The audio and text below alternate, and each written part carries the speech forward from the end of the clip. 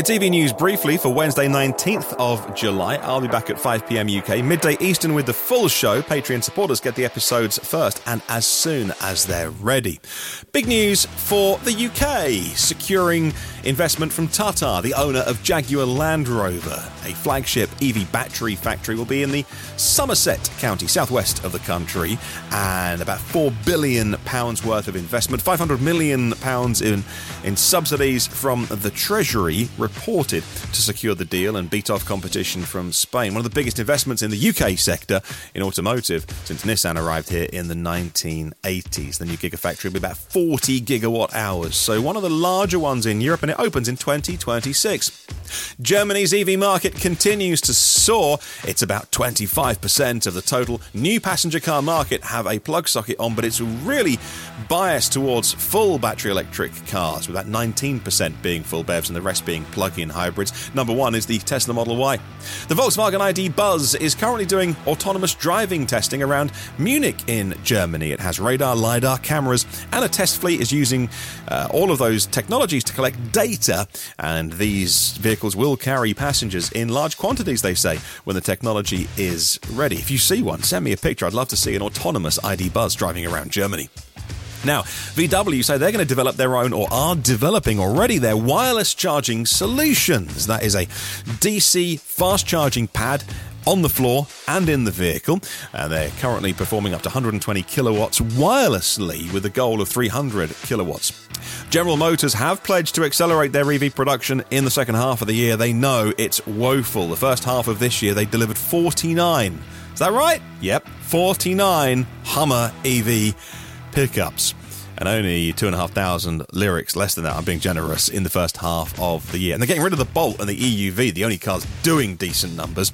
Without the Bolt, GM's just a niche EV maker. They've said they will increase in the second half of the year when the battery supply constraints are lifted.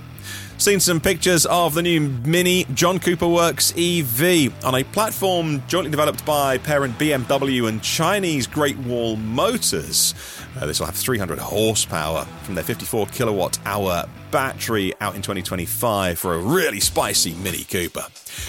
The rocket launchers on electric bikes headline might sound like a James Bond story, but it's true. It's happening in Ukraine, where EV bikes are being used on the battlefield. Now the British Army is reportedly considering doing the same thing and buying electric bikes that can do 200 miles of range and 50 miles an hour, but obviously go through forest trails and overlanding silently, but carry anti-armor weapons as well. How EVs are even redrawing the battlefields.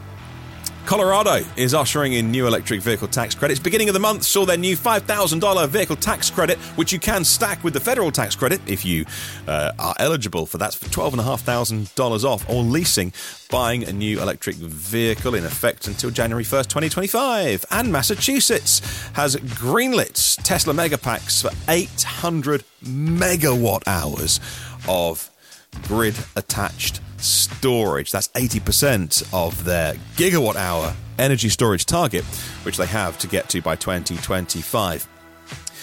Tesla's co-founder, JB Straubel, and his Redwood Materials battery recycling company is getting some new funding by the look of it, which would value the company at $5 billion, just to show how important the market values battery recycling in the future. Fastned are going to be rolling out new stations in Denmark, their first move into Scandinavia, with 24 chargers in one of the locations, up to 400 kilowatts. That's really fast. And Kempower, the Finnish charging maker, partnering with a German company to roll out their chargers in Germany, Denmark, Austria and Poland. And that's briefly.